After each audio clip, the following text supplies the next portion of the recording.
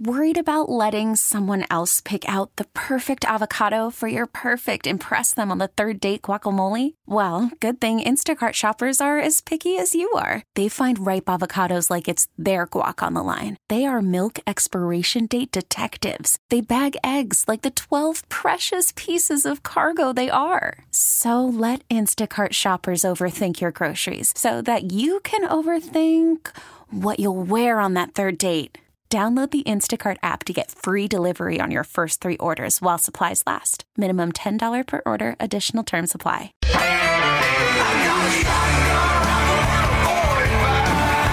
It's time for Come and Talk It with your host, Michael Cargill, brought to you by Texas Law Shield. Over the last decade, Michael has championed and supported the rights of law-abiding Texans to own and use firearms. He is the owner of Central Texas Gun Works, a veteran of the United States Army, and has achieved national exposure in such prestigious media outlets such as Forbes Magazine, Fox Business News, CNN Money, AOL, BBC World News, Huffington Post, and the New York Times. Cargill vigorously defends lawful gun ownership in this country without regard to party politics. And now, here's Michael Cargill. All right, Kim Kardashian backfires on being anti-gun. Now, this month in celebrity news, as we've all heard, Kim Kardashian West was robbed at gunpoint while staying in a private hotel in Paris. Now, the well-known celebrity that's famous for just being famous was held against her will by multiple unknown individuals dressed as police and was robbed of millions in jewels. Now, she's voiced her opinions on gun laws many times before, advocating for more gun control on Twitter after a few mass shootings. Now, but this is old news now. What's recently come to the surface of this story is Kim's response to the crime. Did she donate money to Everytown? No. Did she order all her security to stop carrying weapons? Nope. Did she thank Paris for its wonderful gun control laws? Heck no. She beefed up her security. She's adding former Secret Service agents to her security detail and getting more security for the whole family. So I guess regardless of what her Twitter feed says, even Kim Kardashian believes that more guns equals less crime. Good afternoon, Austin, Texas, the live music capital of the world. Let's praise the Lord and pass the ammunition. Now, hundreds of police departments in 2 states were found to have broken laws mandating police reports for in-custody deaths. Registries required by California and Texas were missing a total of 660 deaths from 2005 to 2015. Now, they are the only 2 states that require law enforcement to report all in-custody deaths. But it seems enforcing the law is a little trickier than anyone imagined. Now, Texas was found to have failed to report 220 use of force fatalities. And California had about 440 unreported deaths from 2005 to 2015. Now, both Texas and California attorneys generals confirmed that many hundreds of cases were missing. While failing to file such a report is a misdemeanor in Texas, there is no punishment for it in California. Now, in total, about 180 police agencies in California failed to file reports on civilian deaths. And Texas had about 139 agencies that did not file use of force or in custody deaths.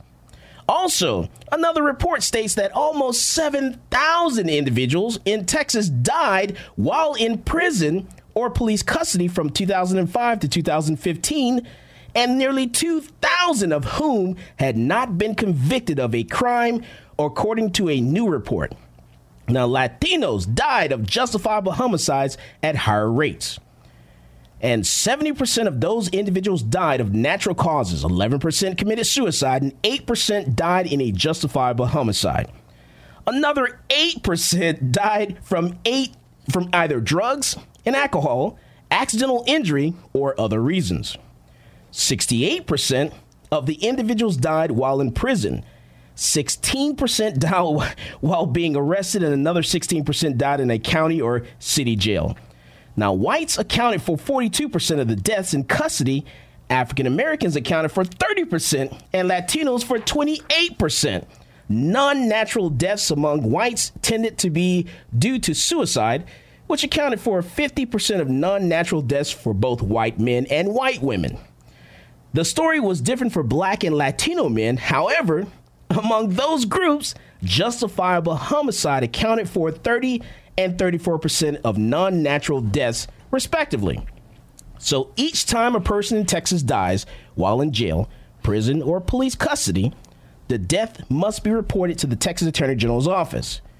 One of the highest profile Texas cases of deaths in police custody was that of Sandra Bland, a 28-year-old black woman. She was pulled over for a minor traffic violation, and Texas State Trooper Brian Encina threatened to drag Bland out of her car and light her up with a taser if she didn't exit her vehicle. Now, after Encina took her into custody at the Waller County Jail, Bland was found hanging from her cell ceiling by a noose made from a trash bag.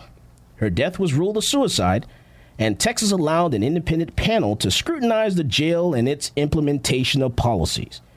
The review found that the jail, but it had inadequate policies addressing mental health, and noted that officers dehumanize inmates.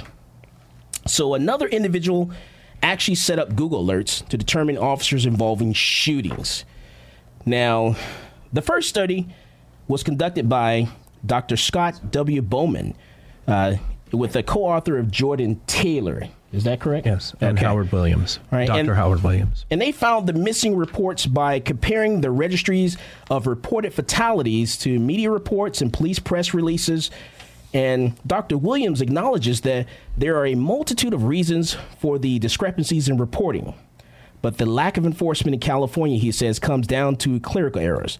So let me welcome to the show Dr. Scott Bowman. Dr. Bowman, welcome to Come and Talk It. Thank you very much. Outstanding. So Dr. Bowman, tell me a little bit about where did you start your education?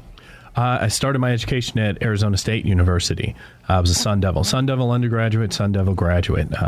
Did undergrad in psychology and did my master's and doctorate in a program called Justice Studies. So a little bit of sociology, a little bit of social justice, a little bit of criminal justice, and swirled all together, and that's how I ended up at Texas State. Nice. Okay.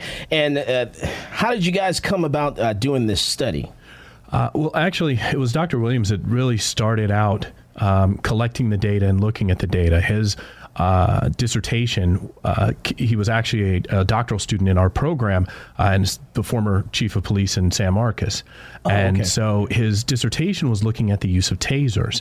And one of the things that he kind of noted coming out of the dissertation and kind of transitioning into his own interests was that a lot of the data wasn't necessarily collected well, and was limited in, the scope and the amount of information provided. And so he actually started collecting and looking at data surrounding specifically police officer deaths. That's his background. And the fact that, there really was limited information about it. The fact that there were a significant number of people that just simply weren't reported on was more of a revelation than it was anything else. Now, are these necessarily about police shootings, or we're just talking in custody deaths, or just a little both? The paper that we wrote that came out in the Houston Chronicle, that paper was specifically about police officer deaths. Custodial deaths. The information is there. I mean, it's public record, and there's a website that the Texas Justice Initiative just launched a few months ago, where you can go and see police deaths, jail deaths, and prison deaths, and it gives you some information.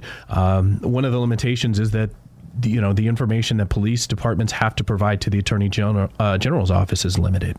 Okay, and the FBI director said that really there's no way, there's not enough data collection, so there's really no way for him to figure out what the actual numbers are. And I know one gentleman he actually did set up Google alerts, starting in 2005 to determine, pretty much what's going on as far as police shootings and all of that. That's really crazy. Well, when Dr. Williams started collecting the information, he was doing essentially the same thing. It was Google alerts. It was checking newspapers. And so what would happen is he would, find a police officer shooting, story, and then he would match the information or the location or the person's name when available to the Attorney General's database, and it just simply wasn't there. They didn't match up. And so that's how it was collected. And one very important note to the research that, has been presented is that the kind of baseline was looking at media reports of police officer shootings and comparing it to the information that was missing from the Attorney General's office. If the media didn't cover it, then there's a possibility that there are even more individuals that were shot and killed by police that there's no media account and there's no police account or no Attorney General account. That's certainly possible as well. So there may be additional shootings that just simply were not recorded. So this number could actually be kind of low, or the numbers could be low because, like you said, some of them not covered by the media. If they're not covered by the media, then, hey, there's no Google alert. Absolutely. And especially in a state, and not that California is hugely different, but when you think about the state of Texas, and aside from how large it is, how many rural spaces there are where maybe there isn't a news reporter, or maybe there's not, maybe you're a small town and it's a small town sheriff, and the largest city or county newspaper is, few miles away, a couple dozen miles away, and they don't get wind of it. And so it just kind of happens in a vacuum. I wouldn't even begin to speculate on the frequency of it or how often, how many additional shooting victims there are. But suffice it to say, there are some that are some additional that are missing. Yeah, because things could be happening. We know how the media works. They have tunnel vision. So something is going on. They're focusing on that particular issue, and something else happens. It just gets missed. Absolutely. Oh, man, that is really scary. That's definitely really scary. Okay, so what do we do? What should we do? What should be done? So I want to say at least one quick thing about the data before kind of talking about what we should do. And I think it's important to note. Okay. A lot of times, especially, and you refer to this in terms of the media, the kind of instantaneous reaction is to assume that the police are somehow covering something up, or that they're inherently bad, or that they're trying to, shorten their numbers or not look as bad or dangerous or whatever. And that's not the case. There were instances where, particularly those that were missing, there were some where it was a federal agent of some sort that did the shooting and killing in the state of Texas. Well, they're not a Texas officer. They're not assigned to a Texas department. So technically, you wouldn't have to report. Now, whether or not you should report is a different question. But if I'm an FBI agent and I shoot somebody in the state of Texas, and it is a process that is supposed to work through the police department, I just kind of leave. And then if you're the chief or whoever's in charge of filing that report, you go, well, I'm not filing it because it wasn't any of my officers. And there were several instances like that. There were instances where, particularly in New Mexico, where you had an agent that crossed from New Mexico into Texas and shot and killed somebody, and then kind of went back, and they said, well, it's not one of my agents, it's not one of my officers, so it's not my responsibility to file the report. Some of them were simple clerical errors. Some of them were just simply, I didn't know I needed to do that. I didn't know that I should have filed. And so, I think that's important to note. Now, there are others that just simply were not, were not looked at, were not filed. Myself and a couple of Texas State Master students are looking into those at more detail. But currently, this idea that you have officers that have shot and killed and then covered it up, I don't think is an accurate assessment. They have to report. For the most part, they report. And the numbers, as you said in the intro, were spread out over, departments all over the state. So it wasn't, concentrated in, one or two or three major areas. All right, we're talking with Dr. Scott Bowman with Texas State University. We're talking about police in California and Texas who failed to report over 660 officer-involved deaths. This is Michael Cargill, and you are listening to Come and Talk It.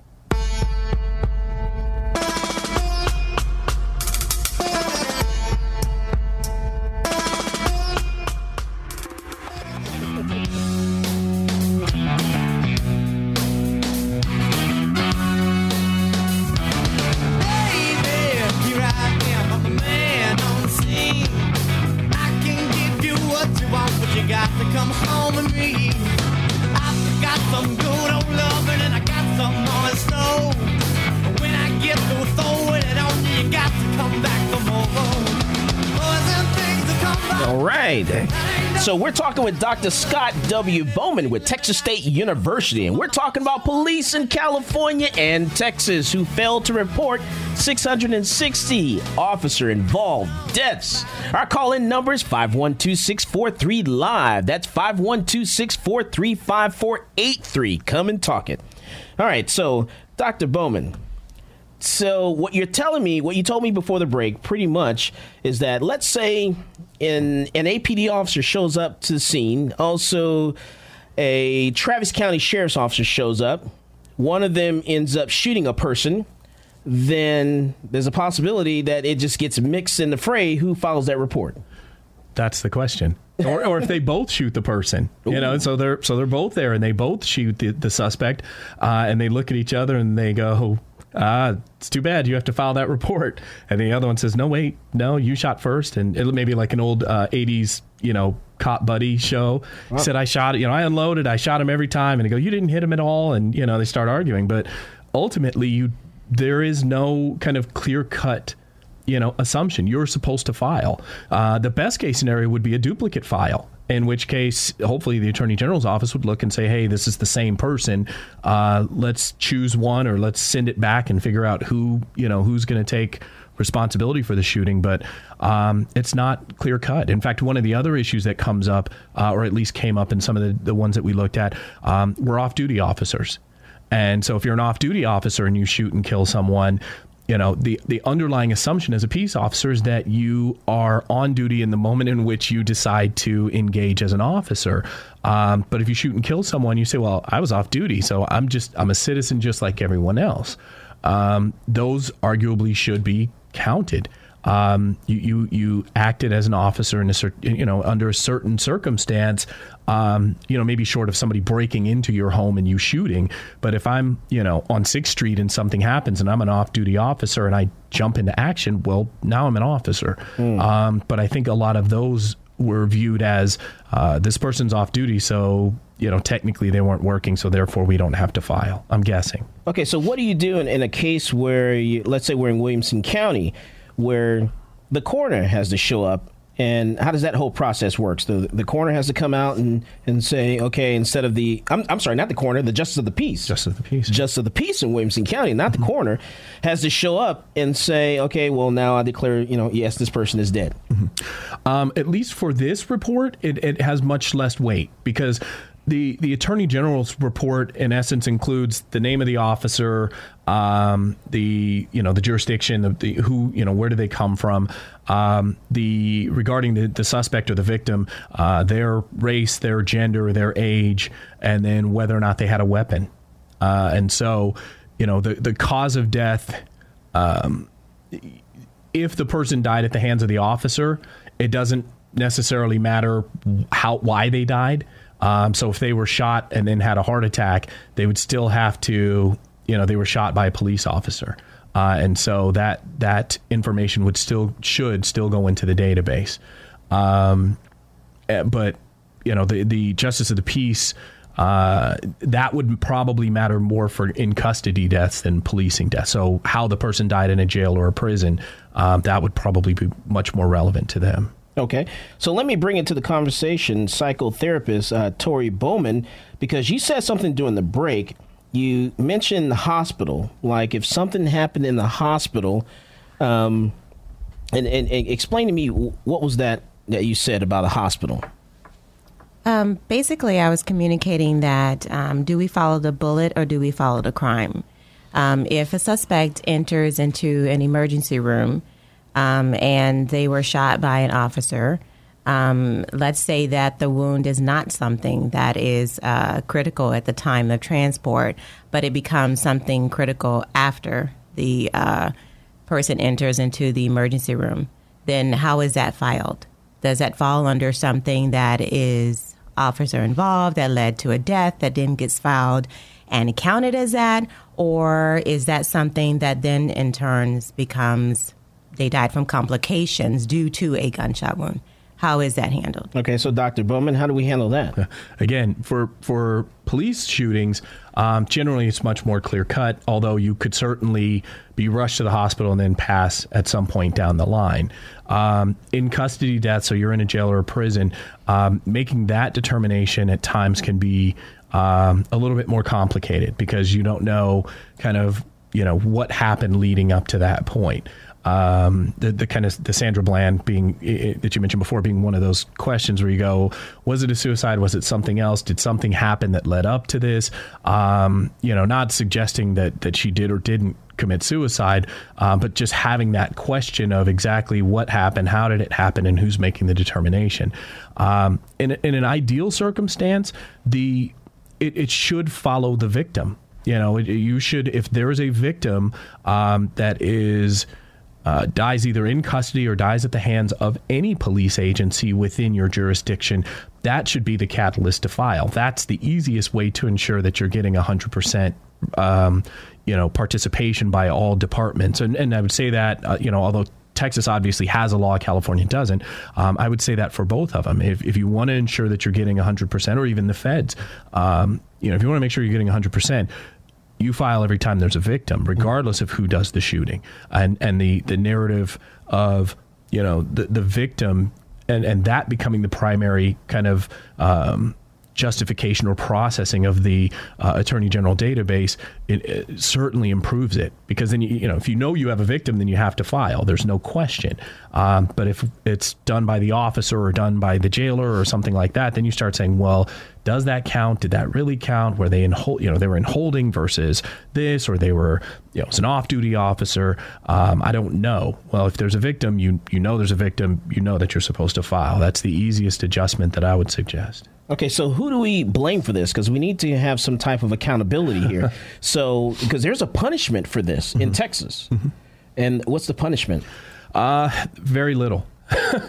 Well, okay, I'm going to just give a slight correction to that. There is a law, but there has not been a punishment. Okay. So, to date, to the best of our kind of, analysis, there's not been a department that has actually been punished for not reporting. There is a law in the books. It's a Class B misdemeanor. But to the best of our knowledge, nobody has ever been punished. So, but I don't know that it's necessary. And my assumption would be that if the Attorney General's office was actually going to enforce it, chances are it would be for a habitual department that continuously disregards their responsibility. Right. And probably not for, an accident or a, something where, we didn't know we were supposed to file, that sort of thing. So, right. I don't know that by itself that that will ever be punished, unless you found, again, that there was just almost like a protest. We're not filing anything sort of thing, and we're going to force you by enforcing this act. But I think that, I don't know that there's a huge issue, or in terms of blame. I think the larger issue is why is there this disregard for collecting that data? Again, there are 2 states out of 50 that actually make it a legal obligation to collect the data. There are other states that strongly encourage it, I guess. States like Florida, for example, but it's still optional. So if I'm a police chief and I don't want to file it, or maybe I have one a year and I just don't think about it when it happens, then certainly there's no true obligation to do so. The federal government doesn't have a true obligation to do so. And I think one of the ironies of that, certainly for the lay person and certainly for groups that continually challenge and protest kind of the current state of policing, you look and you say you collect arrest records, you collect victimization records to a lesser degree. There's supplemental homicide index. There's the uniform crime report. And so all of this data is collected. But then when you say, well, what about the data on you? What about the data on your activity? The assumption is the response would be, well, there's an equal importance to, we're all a part of the same community. There's an equal responsibility to collect that data. And officers and departments and states simply just don't do it. I would imagine that it's going to change in the next few years, especially kind of with the community policing climate. But even as it stands right now, when you look at departments that are saying, how can we have a better relationship? How can we be more transparent? How can we regain the trust of some of the communities? A good start certainly would be to include a collection of that data and make it public. And see, this goes back to police accountability. So, and this is the big problem that a lot of people are upset about. They're upset that police agencies are actually investigating themselves and, in that whole process of how that works. If there's, if there's a shooting by one citizen against another citizen, that person will feel the full effects of the law. But if there's like a shooting by a police officer, and this is a totally different subject, there's a shooting by a police officer, then in that situation, the police department actually investigate themselves. And then you have that whole system, it goes to the DA, and the DA actually works with the police officers because officers are officers of the court, so you get into that whole system. We investigate ourselves. We found ourselves with doing no wrongdoing.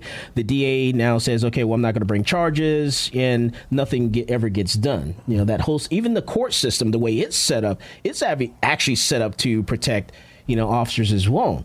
And, not trying to come across as being anti-cop, there just needs to be some type of accountability.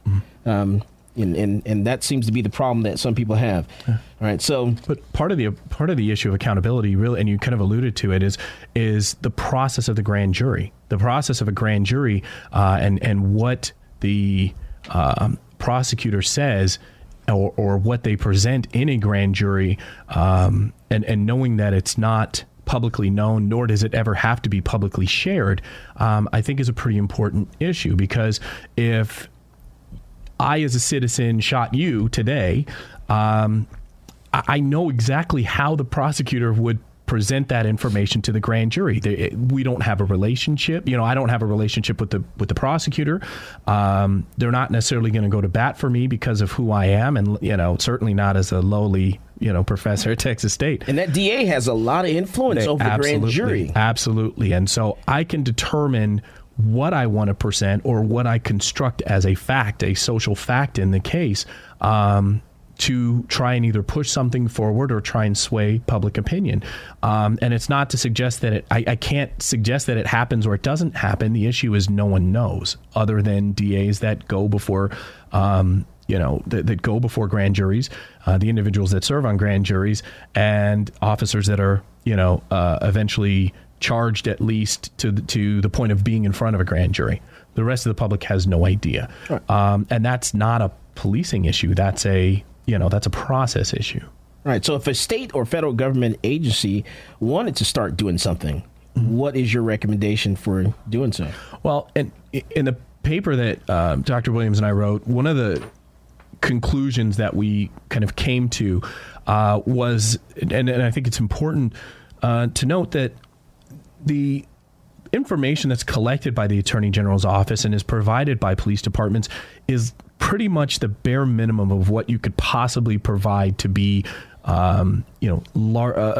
minutely useful. And so it's the name of the officer, the name of the name of the department, those sorts of things, as I mentioned before, the victim's race, gender, etc. There's no context. There's no background information. There's no victim statements or anything, or not victim, excuse me. There's no witness statements. And so one of the things that we suggested is that it has to be more comprehensive. If it's going to be, and the paper was published in a public policy journal. And so the argument was, if you want to improve policy, if you want to improve police community interactions, you have to be able to tell a comprehensive story. You have to be able to tell the whole narrative. We never hear how police officers, kind of what they went through, what they thought, how they felt. And part of that, of course, is if I'm going before a grand jury, I'm probably not going to talk a lot. But certainly we never go back after the fact and ask them. We never say, hey, it's been 2 years since you went through this process. The grand jury decided not to indict. I want to talk to you about this because it's important not to try and trick you, not to try and do anything else, but to present a more comprehensive narrative. What were you thinking? What was your thought process? That sort of thing. And so if the goal of collecting the data was to improve training, you can't do it because you don't collect enough information. There's nothing that can be used in that data to improve training of officers.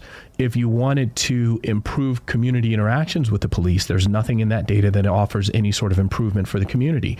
If you have officers that are saying this happened, that happened, I'm more likely to shoot when this happens or this action takes place, that may be information that's useful to collective communities. But if they're not getting it, then it's useless. And so if you're collecting data for the sake of collecting data, that's a problem. It's a big problem. All right, we're talking with Dr. Scott Bowman with Texas State University, and we're talking about police agencies, failing to report involved police shootings, police involved deaths, and all of that stuff. But when we come back, we're going to have some fun. We're going to talk about campus carry. We need to find out where Dr. Bowman stands on campus carry. This is Michael Cargill, and you are listening to Come and Talk It.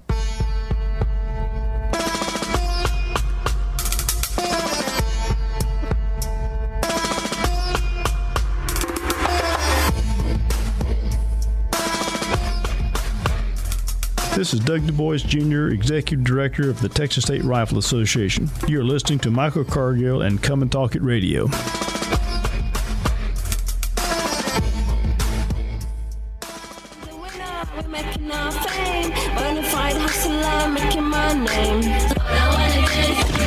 Welcome back to Come and Talk It with Michael Cargill. We're talking all things firearms. Now, here's Michael Cargill. Now it's time for GGN, Global Gun News. Global Gun News, sponsored by Central Texas Gunworks, the largest online gun store in Texas.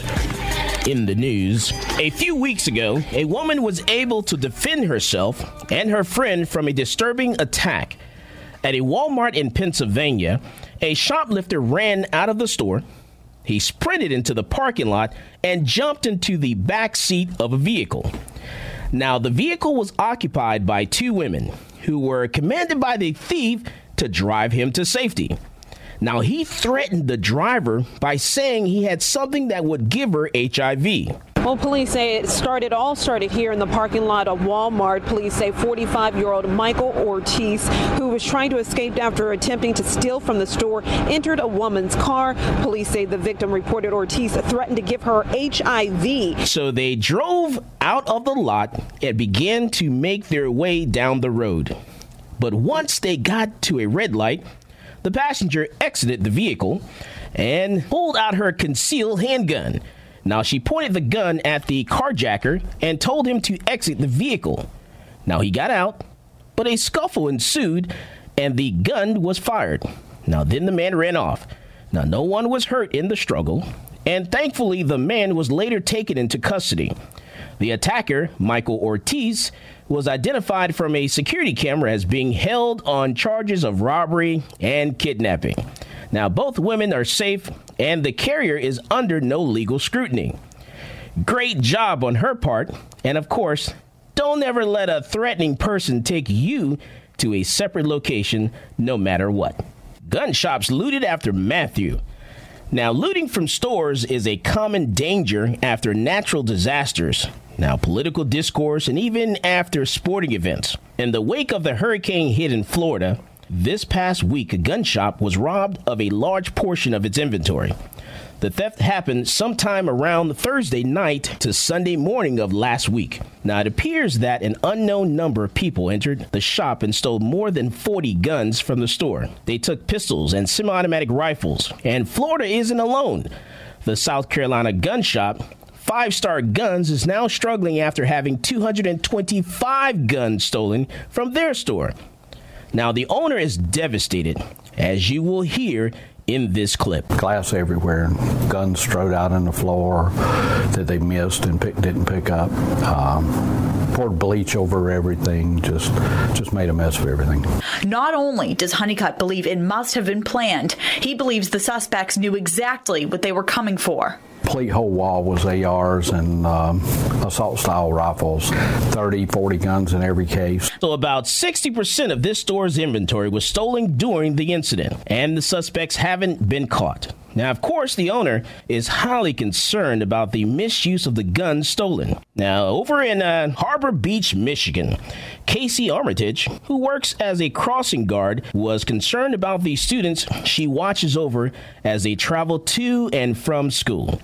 Now, she wanted to protect the students from more than just traffic, so she decided to research the policies of carrying a firearm while on duty. After looking up the laws, it was revealed that while concealed carry is not permitted, the employee handbook has no policy governing open carry. Now, open carry also happens to be the law of the land in Michigan. And if you have a concealed pistol license, like Armitage does, you can open carry in some locations that are normally restricted, such as hospitals, churches, banks, and daycares. Unfortunately, after the loophole was pointed out, the city council quickly scrambled and voted to prohibit open carry while on duty, bringing down the options for city workers to protect themselves to zero. Now, essentially trying to solve for a problem that didn't exist. She's testified in front of City Council and was interviewed on a YouTube video by the Firearm Guide channel. My question is, have they increased their security? If they're not going to allow you to protect the children that you cross, have they done anything to increase security? No, nothing would change at all. Just I would be disarmed, and the rest of the city employees would be disarmed as well. Nobody would have any options to carry at all. Well, and the funny thing also is that they said they are basing this decision on being conservative. Yes, they did. They cited that this was a conservative decision to go ahead with the vote at the time. It's definitely not a conservative Well, decision. no, it's actually very liberal, because it's the liberals who base on feelings and what if. You know, it's not a conservative standpoint. As it was pointed out, the city has no plan to increase security. So what's the magic number of violent incidents to ban citizens from carrying guns, but not enough to increase general security?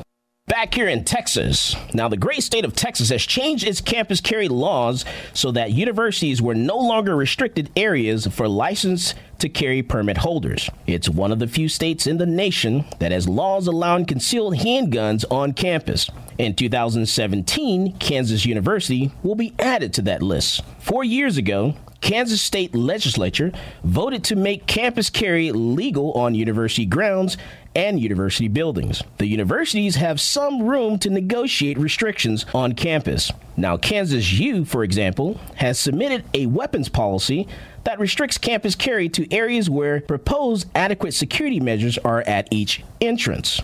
In this case, it would mean every entrance to a gun-free building must be guarded by security guards and have metal detectors. Now, some, of course, still have concerns about campus carry, such as these students. Silly idea. I mean, with the Virginia Tech, that's the whole reason why it caused it. So, I mean, wouldn't there be more killings in the school if they're allowing guns just to protect from other guns? You don't like it? I don't think that's a very good idea at all. I do not like it. If one person brings a gun on campus, I don't feel safe. If like over 1,000 students are bringing guns on campus, I really don't feel safe. The police chiefs on every university campus in the state of Kansas say they believe it's a bad idea. Too many risks, they say. Right now, all buildings post signs telling the public that guns are not allowed. Unfortunately, these students' personal safety, violence, crime, and legislation is not dictated by feelings. And that is your Global Gun News Report for this week of October 2016. All right, so we're back. We're talking with Dr. Scott Bowman with Texas State University. And let's change gears a little bit and let's talk about campus carry. Okay, so campus carry has gone into effect, after August the 1st here. And University of Texas, they're kind of taking it kind of hard. UT, they just don't like it. You have students that are, deciding to do a dildo protest, in response to campus carry. And matter of fact, we had a news story we did this morning on ESPN where we talked about campus carry, talked about UT football team and how Coach Charlie Strong, he doesn't like, he doesn't want his players carrying guns at all. He doesn't want his players to own guns. And see, that's why I have a problem with it. Okay, there's one thing to say you can't own a gun. There's another thing to say, well, I don't want you to carry, while you're a member of this, football team. That's something totally different. So I definitely have a problem with him saying you can't own guns, period.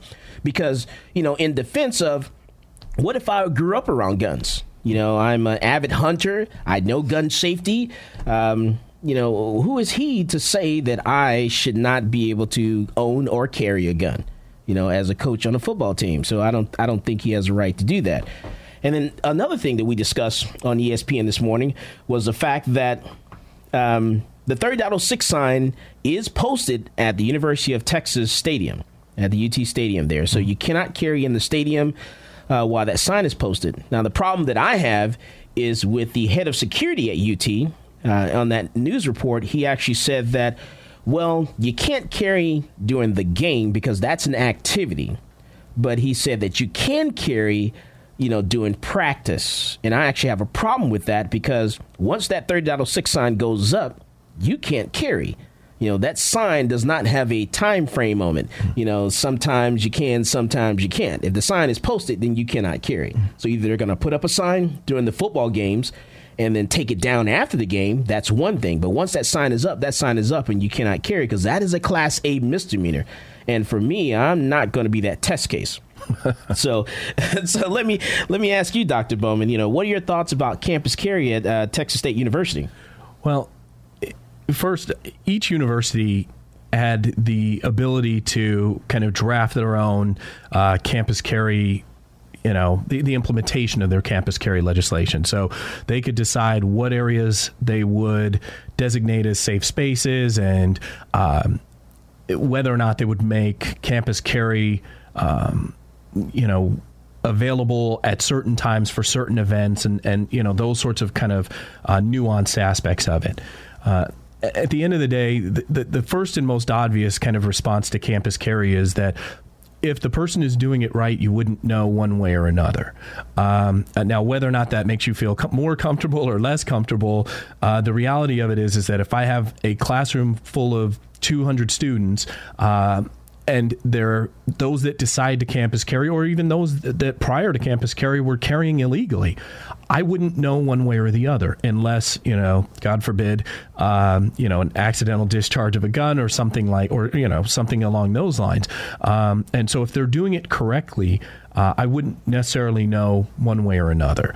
But at the end of the day, those that went through the process, whether you believe that it is enough training or it's not enough training, those that went through the proper training, the proper steps, paid their money, and received their certificate to conceal carry, those aren't the ones that you have to necessarily worry about. They've done what's necessary to demonstrate that they are a responsible gun owner. The two groups that I think you'd have to worry about more, one would be those that are under the age of 21 and decide to, by definition, carry illegally on campus. And I haven't heard this specifically, but I could imagine certainly a scenario, especially in light of things like Title IX issues, where you might give your daughter a small handgun and say, hey, there are a lot of people on campus that will want to do bad things to you, and you're only a freshman, but I don't want you to wait until you're 21 to protect yourself. And then certainly those that will just take it upon themselves to carry illegally regardless. I think those are the scenarios that you have to worry about the most. I know we talked before, I'm not against campus carry simply because of having a gun on campus or not having a gun. My biggest concern is 21 and 22-year-olds that haven't had enough training, more than likely, to decide and determine whether or not to discharge a weapon and to determine who is the offender and who isn't. I wouldn't want to be a Muslim on a campus carry university, certainly running out of a building or walking into a building after something has happened. Being African American or Latino to a lesser degree, depending on how you look. I was joking, before we started, I'm a little bit older now, but I'm an African American with dreadlocks. And so, the implicit biases, perceptions, things like that might be an issue. Okay, when we come back from the break, we're going to talk about that. This is Michael Cargill, and you are listening to Come and Talk It.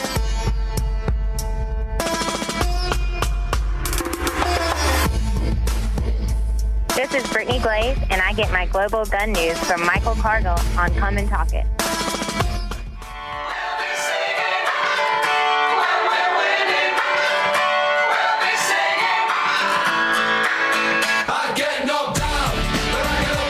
Welcome back to Come and Talk It.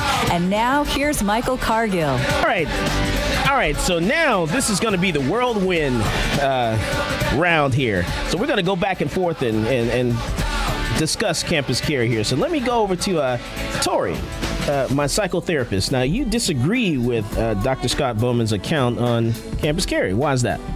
Well, I think that the moment that you start saying that because someone is 21 or 22 years old, that they don't have the same knowledge or of guns to be in a position to make sound decisions when it comes to campus carry, I think that for Mr. Bowman, he has to realize that this is Texas. And we give our kids two things when they're born, and that is we give them a binky and we take them out and we teach them early on how to use a gun. And so I think that it's kind of a big misperception to think that because someone is 21 or 22 years old that knowledge is not there. Okay. I don't question their ability to shoot. I question their ability to make decisions. Police officers, and we've seen this especially, that's how we started the conversation today to a certain degree. We know that there are officers that have, I saw a gun when I saw a wallet. I saw a gun when I saw that there was nothing. He looked suspicious. We all use these same social constructions about people of color, poor people, international folk. And so it's not so much a question of whether or not they can shoot or they can aim or they can, do that sort of thing. Police officers make mistakes. We talk about police officers, not always, certainly, but we talk about police officers making mistakes in judgment. And that's with lifetimes of training, certainly, employment training that is ongoing. And so a 21 or 22-year-old that has never been in that situation, that has never experienced that. I mean, shooting a gun is one thing. Shooting a gun in war is something completely different. Shooting a gun in a potential active shooter scenario was something different. That's really what I'm talking about. And so when people are pouring out and pouring out of a building, or there are shots being fired in a classroom and you go, I want to help, I'm going to go into the classroom and take the person out. How are they going to determine who that person is without that level of training? And so what you're saying, let's look at the military. So you have people that are 18, 19, 20 years old that go into the military. So we trust them to do that. But you're saying we don't trust them, for their own personal protection while they're here. Mm-hmm. Yes, actually. And I say that because in the expectations of a military person is not the same expectations of a police officer, is not the same expectation. So, for example, kind of what I'm hearing, you're saying the police officer, really this problem is on the police departments. They're the ones that maybe need additional training because they're the ones that are having problems with identifying certain things. Well, I'm saying if police officers whose job it is to make those identifications struggle to do it, why would I expect a 21 or 22-year-old to do it better? Why would I expect a military person to do it better? Police officers, SAPD, APD, part of their recruitment process normally provides additional points, benefits towards hire if you have a military background. but they still make them go through the police training, and they still make them go through, training for active shooter, training on cultural competency, et cetera, because those aren't necessarily things that you get in the military. I like them because they're younger. The younger generation, they learn, they do what you want them to do. You can mold them, into that person you want them to be. And, they actually tend to do the right thing. What do you think, Tori? Yeah, I agree with you, Michael, 100%. I think that when we start to place these caps on things and saying that age or being a cop or not a cop or military and non-military makes you more or less qualified to be able to act in an intense or aggressive situation, we lose a little bit when we start making those assumptions. And I don't think that they're fair to do that. I think it's wrong. Because you can take someone who is 21, 22 years old that is able to act more alert than someone who's 30, 40, have been, seems to be more seasoned. And even if, we're talking about campus carry, and if we're looking at a college campus and we're looking at the age of individuals that are actually on a college campus, if we have our younger individuals, 18 to 21, 22, that are on the college campuses and they are carrying, they do have the license to carry. I'm sorry, I think I would probably feel a little bit safer around those individuals if they're, doing everything the right way. I'm not going to sit and say, well, because of your age, you're not going to be able to shoot your gun and aim properly. And I think that's kind of jumping the gun a little bit. Well, personally, one thing, in order to be a part of campus carry, you have to be over the age of 21. So anybody under the age of 21 is illegally carrying. They have a firearm. They're illegally carrying their firearm on campus. Okay. And again, it's not to suggest, even with somebody in the military, it's not to suggest that they're, you could argue that they're probably better trained in weaponry than the average police officer in terms of shooting, because that's what they do regularly, not once a quarter or that sort of thing. Absolutely. But that doesn't necessarily suggest that they have the best judgment in a crisis situation when it comes to things like implicit biases, looking and saying, I thought it was him because he looks like the person that I've been told in the media is the one with the gun. He looks like the person that I've been told is the terrorist. She looks like the person that I've been told is dangerous. That's my concern for campus carry. Again, it's not whether or not a 21 or 22-year-old is responsible for carrying a gun, military or otherwise, whether or not they're responsible for carrying a gun. That's why I'm not inherently anti-campus carry. If you're 21, 22, even just from an age standpoint, there are all sorts of things that we allow socially that well before the age of 21 or 22.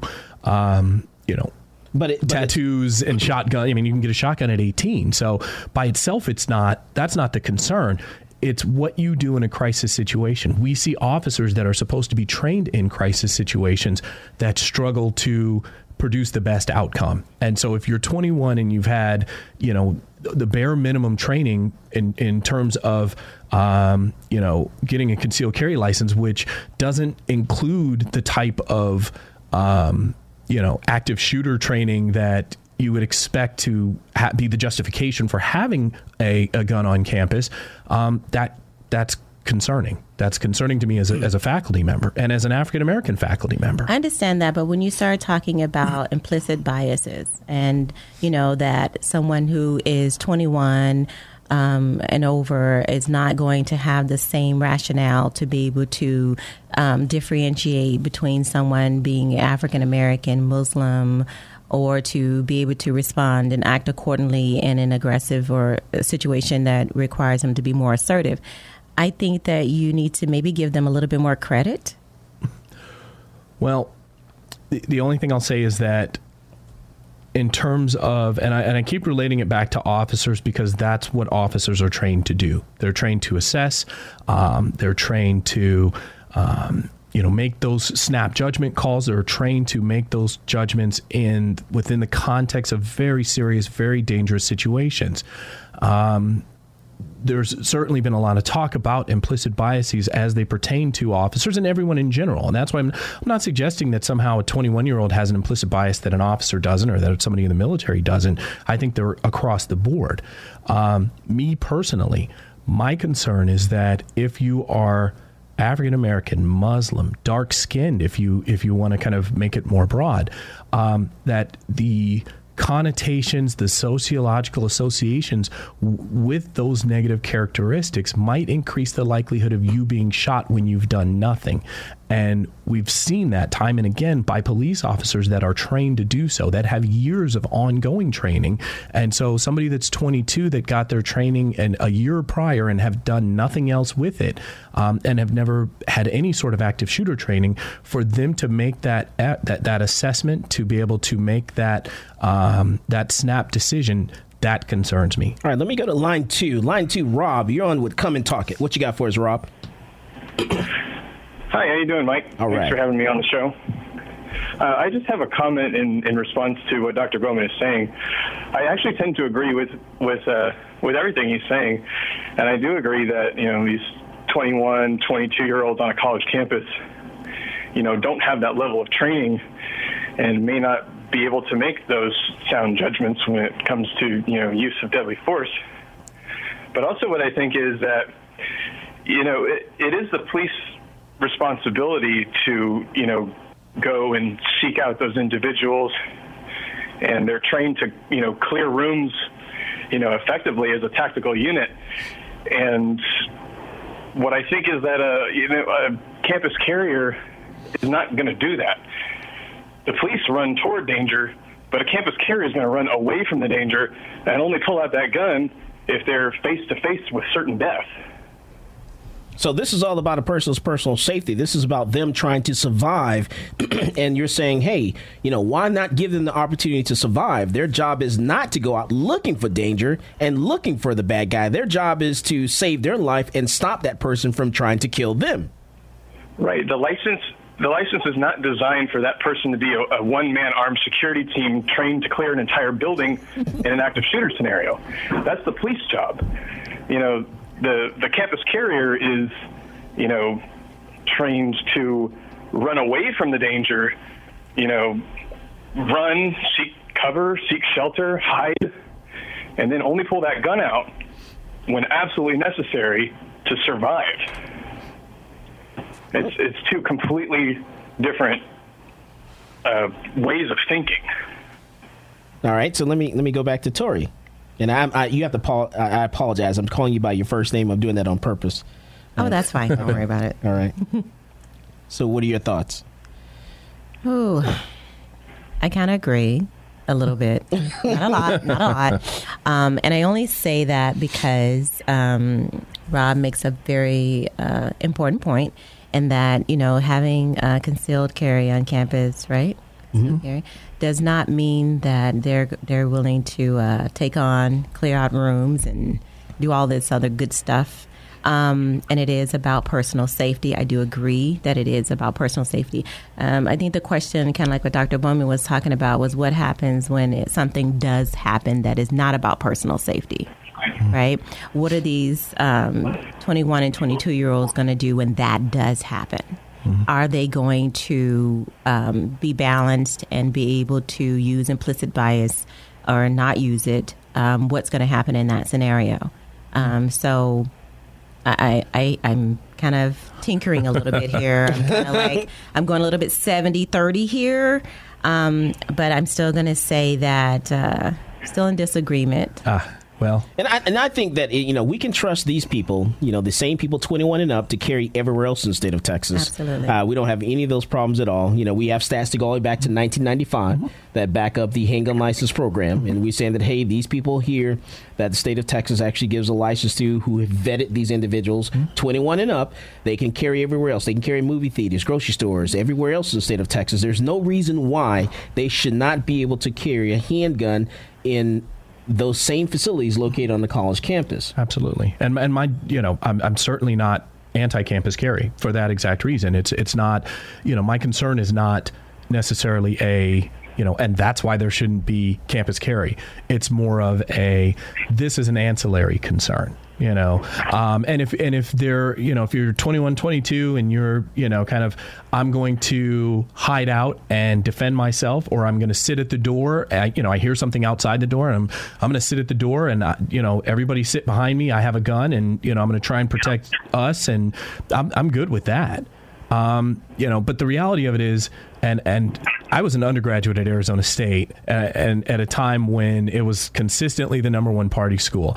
You can grab any newspaper from a campus that has a police blotter, and you'll understand exactly why I say that I would be concerned for the decision making of 21 and 22-year-olds. And I don't mean to generalize it. I'm certainly not speaking to all 21 and 22-year-olds. I was the advisor for 10 years to the Lambda Alpha Epsilon criminal justice fraternity, who were tremendously responsible young men and women who had range shooting as a regular part of their fraternity agenda, young men and young women. And I bet you every time they carried a firearm, they were actually very good citizens. They knew they were carrying that firearm. They want to make sure they were doing the right thing. Absolutely. A gun is not for everyone, and everyone is not, actually mentally capable of actually carrying a gun, or even physically capable of carrying a gun. So it's not necessarily for everyone. Absolutely. But then, we do have people that, hey, when they know that they're actually carrying a firearm, they know that, hey, I'm held to a much higher standard. Yes. So I need to make sure that I do the right thing here. Mm-hmm. Yep, and the only exception would be those that, and to Rob's point, the exception would be those that say, I'm going to go run towards danger too. I want to be the hero. I'm going to run towards danger and try and fix this circumstance, or something along those lines. Because not only do they potentially put other people in jeopardy, they certainly could resolve it, and I don't want to minimize that, but they could potentially put other people in harm's way, and they could potentially put themselves in harm's way. If campus police arrive as they're running away, as that person is running away from them with a gun, now they're the suspect. And if they are trying to argue or not complying, then it has the potential to create a very bad scenario for that person. And we tell people in the handgun license course, that if you're in a situation where you see a threat, you see that shooter or whatever is going on, you pull that gun out, you stop that threat, you holster that gun, and then you start administering first aid. So by the time the police actually show up, which is usually not within seconds. Yeah. By the time the police show up, you're actually going to need first aid from giving first aid. Yes. All right, but let me go to line one. Gabo. Gabo's at Texas State. He's at Texas Gun Fest. At the Texas Gun Fest, Gabo. How's it going out there? So how was it out there at the Texas Gun Fest? It was a blast, literally and figuratively. Why you say that? Did you get a chance to shoot a lot of guns at the Texas Gun Fest? It was about 5 or 6 hours of nonstop shooting guns. You sound tired, Gabo. You sound just tired. I'm tired, but I'm satisfied. That says a lot coming from you. Yeah, tracking point. I finally got to shoot tracking point, the auto aiming rifle. How far? What was the distance? They were only at 250, but Bergara had a setup, and I've never shot at 500, and I hit 2 out of 3. You didn't do a mile away or anything? At the 5, I did not get an opportunity to do that. I think 500 was about the max. Well, I think they might have had one set up for 1,000, but I got in the line for the 500, and I was impressed. Okay, what else did you shoot? STI had some beautiful guns out there. There are 3 guns. 3-gun line is just amazing. The gun really speaks for itself when you fire for it. Let's see, Henry Repeating Arms was out there, which is some beautiful lever action guns. Nice. What else? The Silencer Shop had a ton of stuff.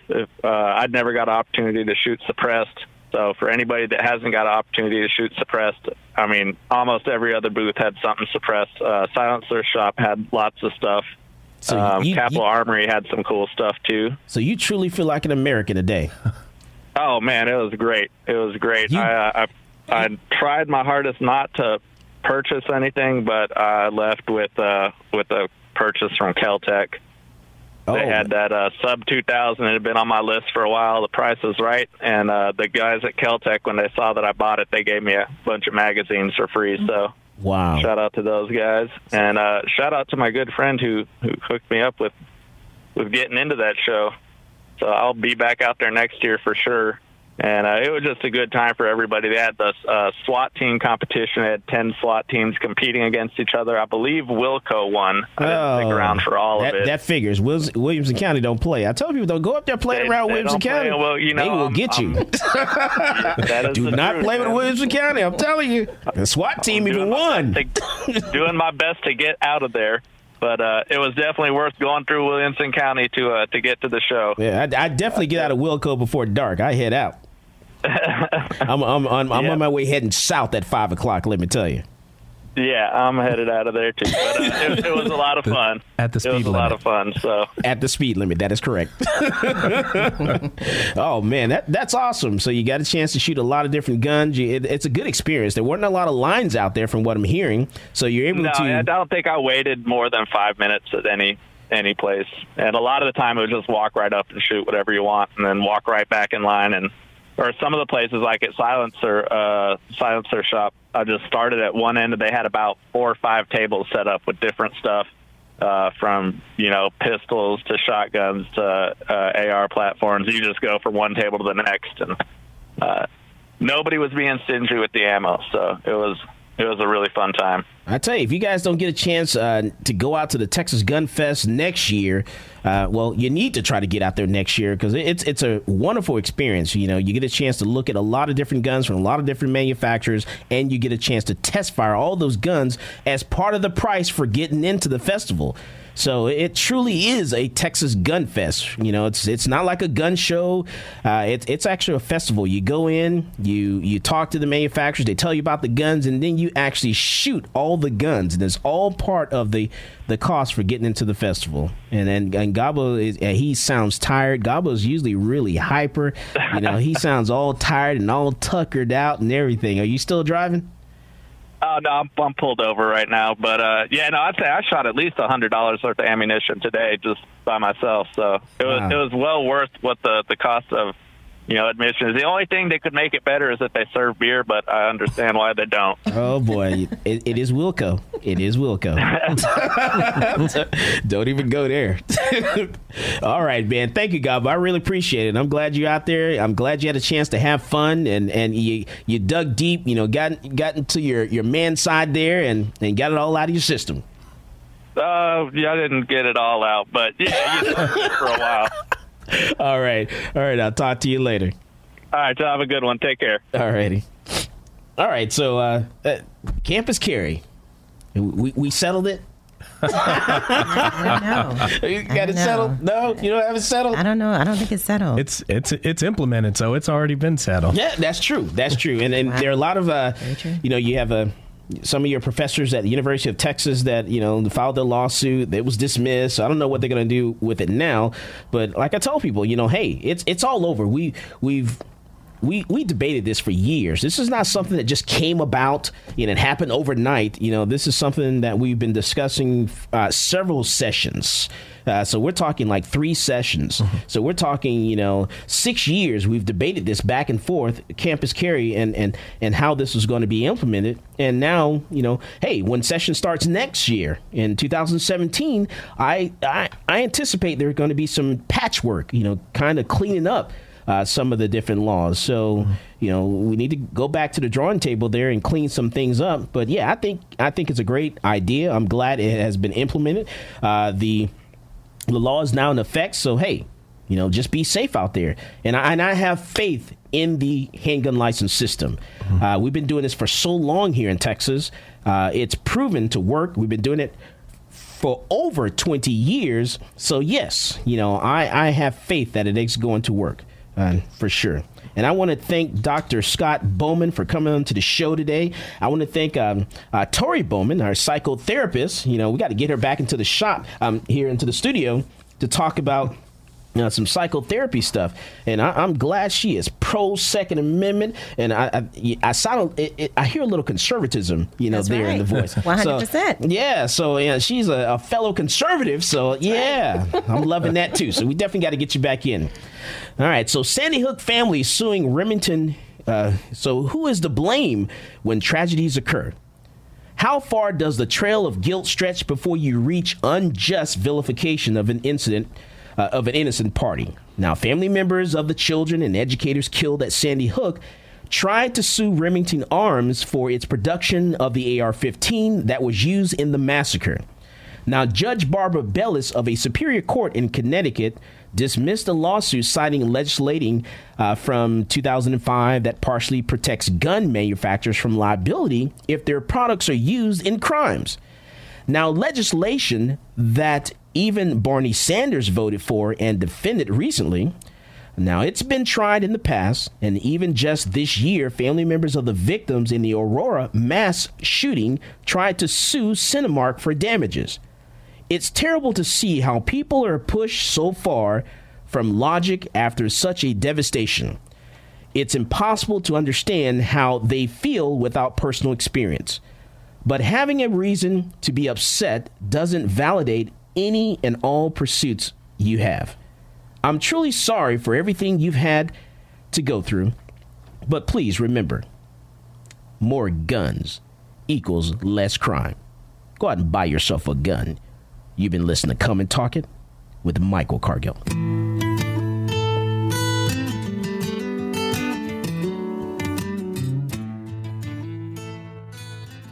This episode is brought to you by Progressive Insurance. Whether you love true crime or comedy, celebrity interviews or news, you call the shots on what's in your podcast queue. And guess what? Now you can call them on your auto insurance too with the Name Your Price tool from Progressive. It works just the way it sounds. You tell Progressive how much you want to pay for car insurance, and they'll show you coverage options that fit your budget. Get your quote today at Progressive.com to join the over 28 million drivers who trust Progressive. Progressive Casualty Insurance Company and Affiliates. Price and coverage match limited by state law.